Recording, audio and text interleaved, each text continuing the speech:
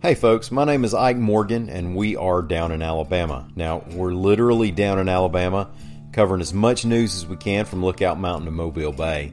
And Down in Alabama is also the name of our show. We spend about 3 to 5 minutes daily going over a handful of news and culture stories that are a mix of the top stories and maybe the most overlooked stories and sometimes just the most Alabama stories of the day. Now, there's not a strict definition of what the most Alabama stories of the day are, but you know them when you see them. So y'all come on by and give us a listen. And bring a sense of humor because we take the news seriously, but not ourselves. The show is called Down in Alabama, and we're available wherever you listen to your podcasts.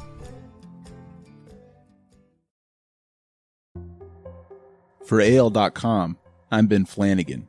This is Outbreak Alabama, Stories from a Pandemic. With me, it was just this constant ill feeling with just not feeling good about yourself and all this kind of stuff. And that's definitely something to consider. So when people say this is just a light flu or a bad cold, I mean, that's not accurate. I mean, it's worse than that. It really is. Today we hear from AL.com reporter Chris Harris, who has covered the coronavirus impact on Alabama from Mobile. Chris recently tested positive for COVID-19. He's 36 years old and doesn't have any underlying health conditions, so he says he's never really felt anxious about catching the virus.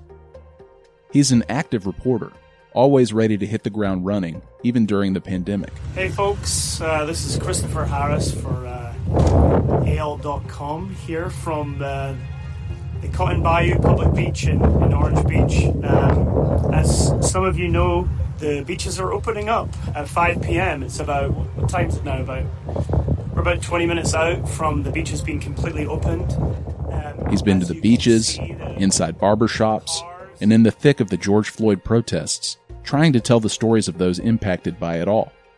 So he understands the risk, but actually doesn't think he caught it on the job. Thankfully, Chris is feeling better now and is awaiting his latest test results to be back in the clear.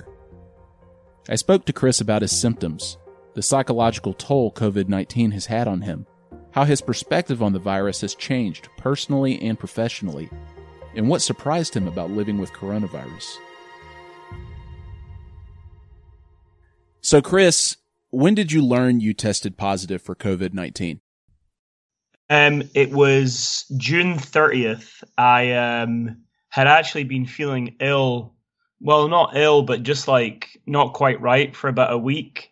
And I never really thought it would be coronavirus because, I mean, well, first of all, I didn't know how that felt. You know, I know what a cold is, I know what the flu is, but I didn't know what that was. I just felt tired and I put it down to, just a lot going on in the world and a lot of stress and anxiety in people's lives, including mine. But then a week went by and I woke up and I was like, man, something's not right. So I heard a rumor that there was 15-minute rapid tests across the bay in Daphne. And I went across there, waited in a line of about 15 people. They take your name, they put you in your car, and then they give you like a button, and the button vibrates when it's your turn. Then you go into the clinic, and then they do all the tests. And then you sit in your car for about an hour, and then you get your result. So yeah, that's how it all went down, and that was June 30th. Well, and so when you said something's not right, what exactly did you mean? Like, what was the feeling? Well, about a week before that, on say like around June the 23rd, I woke up one day and I had like achy bones, right? But it lasted a day and it was gone, and I just felt like fatigue. That was the overwhelming feeling, but I didn't know that was coronavirus. I mean, I'd done some reading about it, but I wasn't aware that was like one of the big symptoms. So for about a week, I just felt really tired and run down. And then I think I started talking to some nurse friends, and they were like, no, you should definitely go and get checked. So I went and did it, and they said you're positive. So that was the initial feeling, fatigue and an achy body, if you like, bones, achy bones. Yeah, and so you described your testing experience. Was this nasal swab? Was this a saliva test? How did it work? Yeah, they took a little nasal swab and I mean, I heard rumors about how far they put that thing, and I was a bit worried because I'm just not into that, you know? And in fact, nobody is, let's be honest. But I was really not delighted about having that thing put in there. But they didn't go too far at all. And it did kind of make me gag and want to sneeze. And it was pretty unpleasant. And then a couple of days ago, I did another one just to see if I'm still positive or not. And this guy, who happens to be a friend of mine, that thing touched, that went so far back that it kind of it felt like it was touching something near my ear. That's how far back it went. And then he pulled it out real slowly, and he had to leave it in place for 15 seconds. So it just sat there. And so when they say, when people joke that, they're going to swab your brain, yes, it feels like that. Have you figured out how you think you may have contracted it? Yeah, I probably am guilty of not being as cautious as I should have been. I've certainly been following all the rules presented to me by the state, the city, and listening to CDC advice. And I think, I had two friends that got engaged, and they wanted to have a little thing. So they had it in a bar, but the bar's kind of indoorsy, outdoorsy. And I decided only to stay for an hour. Just, I know that might sound arbitrary to some people, you're going to get it. It doesn't matter if you're there for 5 hours or an hour, you're still there. But I stayed an hour and then I left in the hopes of avoiding any kind of infection. But unfortunately, that's where I think it happened, because a sister-in-law that was there of a friend of mine, she tested positive the next day. So we think that it kind of came from her. So, but that's one of the frustrations with this thing is it is a mystery. It's a mystery in the way it operates. It's a mystery in the way you get it. You just don't know, and it is frustrating, People love answers, and unfortunately, when it comes to this thing, there are just very few answers. So you just have to kind of live with that.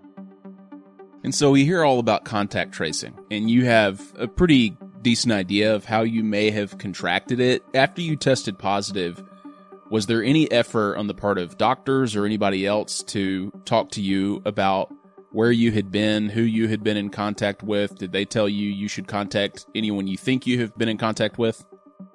Yeah, they certainly said, try to have a good think about who you've been around recently and contact them. But there was there wasn't any evidence of anybody collecting information to kind of join the dots, if you like. I thought that we'd be at that stage by now. I know that in Australia and some other countries, they rolled out some contact tracing apps a good while ago that have been very successful. It's up to you if you want to download it in those countries, but not most people, but a lot of people did. And it's been helpful, to kind of find out where these threats are coming from. And for some reason, I haven't seen that here. And I'm confused why, because, this is the tech capital of the world in a lot of ways, and but no, there was no effort to take kind of information like that, but they did tell me to contact people. And so you mentioned June 30th as a date, and so now we're more than 14 days past that. How do you feel now? How long has this lasted for you? Yeah, well, like I said before, I think I was sick for about a week, because the reading that I've done, it's usually day 7, day 8, day 9 onwards where you start to feel the worst. So I can understand how people might miss it, So it was probably around, it turned out to be really just the next day after I got tested. So is that July 1st or that's when things got really bad for me. And it was a good 4, 5, 6 days of feeling really, really awful, and just not being able to move and then, that kind of thing. And then really slowly, almost unnoticeably, it just starts to lift and you start to get your energy back. And I also didn't eat for the whole time. I was trying to force shakes in myself, and, I bought little treats or whatever. I really like brie. I'm not supposed to buy it because I just eat it all in one go. So I thought, I'm going to, how am I going to stimulate my appetite? Well, I'll buy some of the things I really like to eat. Even that was difficult. And before I knew it, I'd lost 15 pounds. So I've since put 5 back on. But yeah, the ill feeling came probably about, I would say, day 8 of what I think was day 8 of having this, and then it lasted a good 5 or 6 days of just feeling really bad. Yeah. Thankfully, you weren't ever hospitalized, correct? No, I was never that ill. But the one thing that I would say to people is, there's been this talk about this being a kind of a light flu or a bad cold and all this kind of talk, and that's purely only relevant to the symptoms that the flu and the cold also have. There's just things that you're not ready for. Like there's just an intense feeling of being ill. I mean, I don't know if this virus messes with your like serotonin levels or your dopamine levels, but you're in the dumps. Like you're in a pretty dark place in some case. And I've spoken to people about this. They said, yeah, I felt almost depressed in some ways, and my anxiety was up. And other people don't experience that, but I've definitely spoken to people that do, and the virus ebbs and flows. It comes and it goes. I mean, I didn't have fever, but I know some people had fever, and then it would go, and then it would come back, and it would go, and it would come back. With me, it was just this constant ill feeling with just not feeling good about yourself and all this kind of stuff, and that's definitely something to consider. So when people say this is just a light flu or a bad cold, I mean, that's not accurate. I mean, it's worse than that. It really is.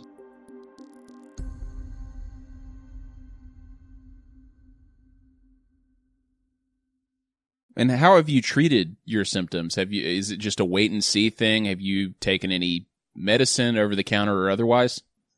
No, I didn't have a cough, but they tried to give me this kind of cough steroid stuff, and I just didn't bother taking it because I didn't have a cough.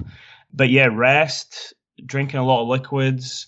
And one of the things that I did that really helped was, I was reaching out to family and friends back in Scotland and Australia, New Zealand, where I have family, and that really, really helped. It lifts your spirits. You're hearing from them.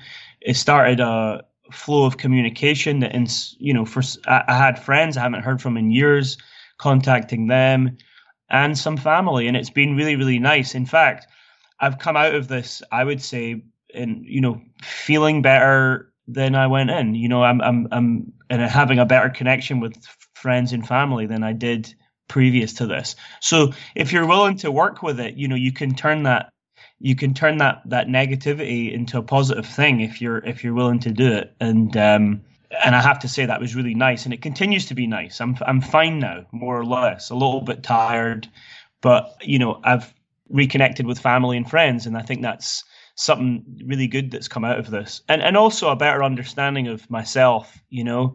I don't want to sound too dramatic, but that's just the way it worked out for me. Chris, you've covered coronavirus for months now, since the beginning. And yeah. you would often go out into the field for first-person reporting on the beaches, in barbershops.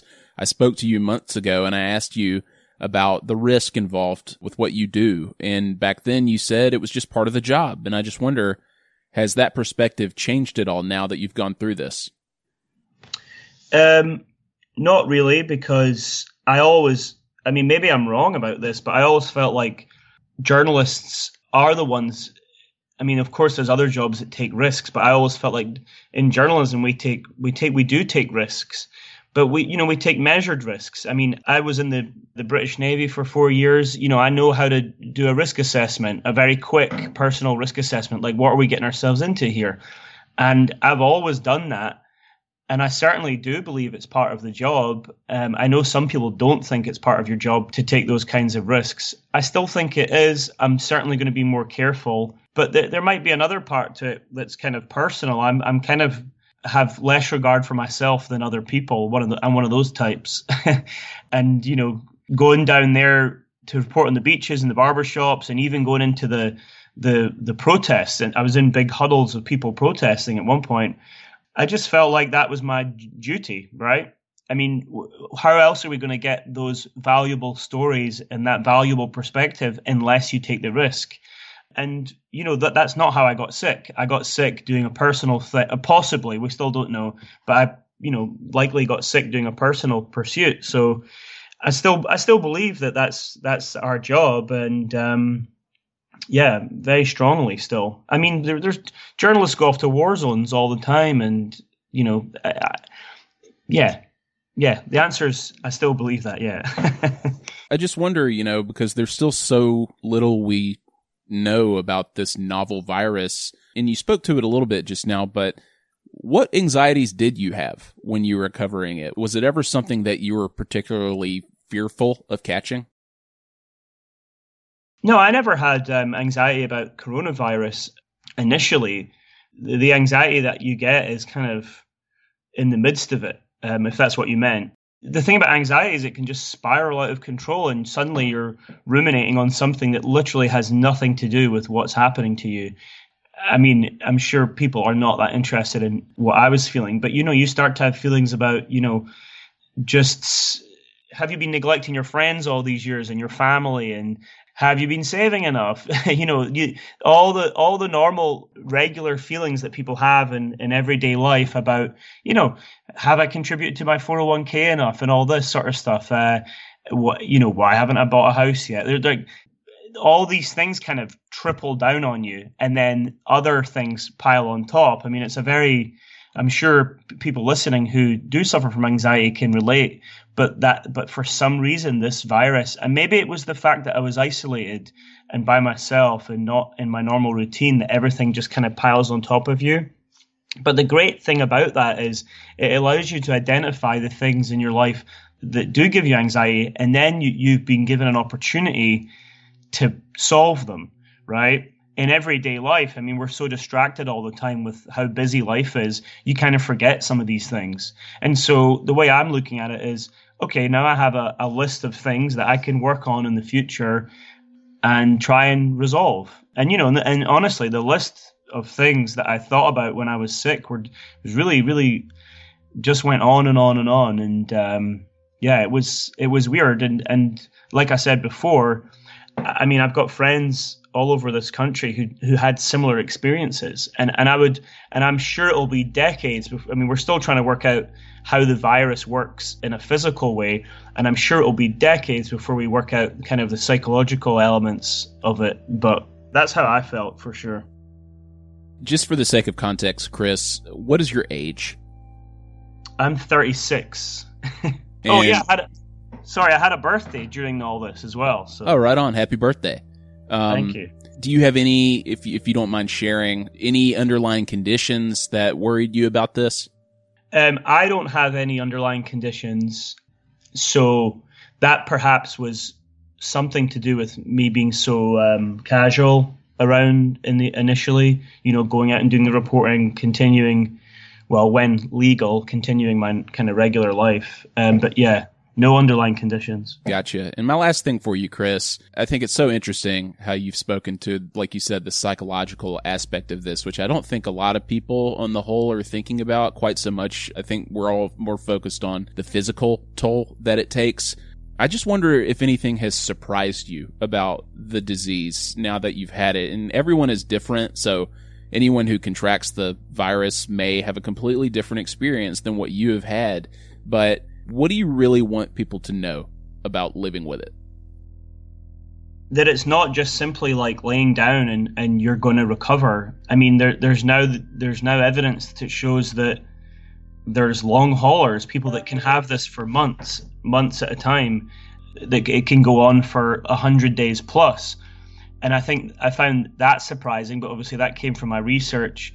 The other surprising thing that you mentioned was that it affects everybody differently. Well, here's one thing that did surprise me. I listened to Chris Cuomo's video of him saying, I'm going to fight this. Here's what I've learned. Here's the secret to kicking this virus. It's not a pill or a potion. It's about your will and devotion. The virus wants us to lay down. The virus wants us to take it. Other than the blessing, he said, I don't want to sound like Rocky, but there's things you can do. In his opinion, he's not a medical professional. He thought that if you could go out and walk around or even cycle, that you could like somehow flush or keep it maybe out of your lungs and get rid of it. Well, when I had enough energy, I actually started walking in the evenings, and I found it extremely valuable. Like I came in and felt much better about myself, about my illness, everything. So that was one of the big surprising things, is I guess that Chris Cuomo was right. Like, and obviously maybe if you can't even move, maybe if you're so sick, that's a different matter. But if you're like the majority and you're in that kind of area where you just feel ill, get outside and take a walk, because it did help. So that was, I think, one of my most surprising things. Yeah. Great. Well, Chris, I'm so glad you're feeling better. I hope you continue to get well. Thank you so much for sharing your story. Thanks, Ben. I really appreciate it.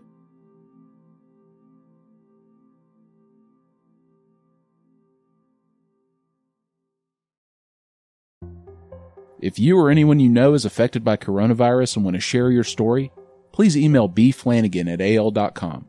That's BFLANAGAN@al.com. For all of our coverage on the outbreak and how it continues to impact Alabama, visit al.com/coronavirus. If you like the show, please rate it and write a review. Thanks for listening.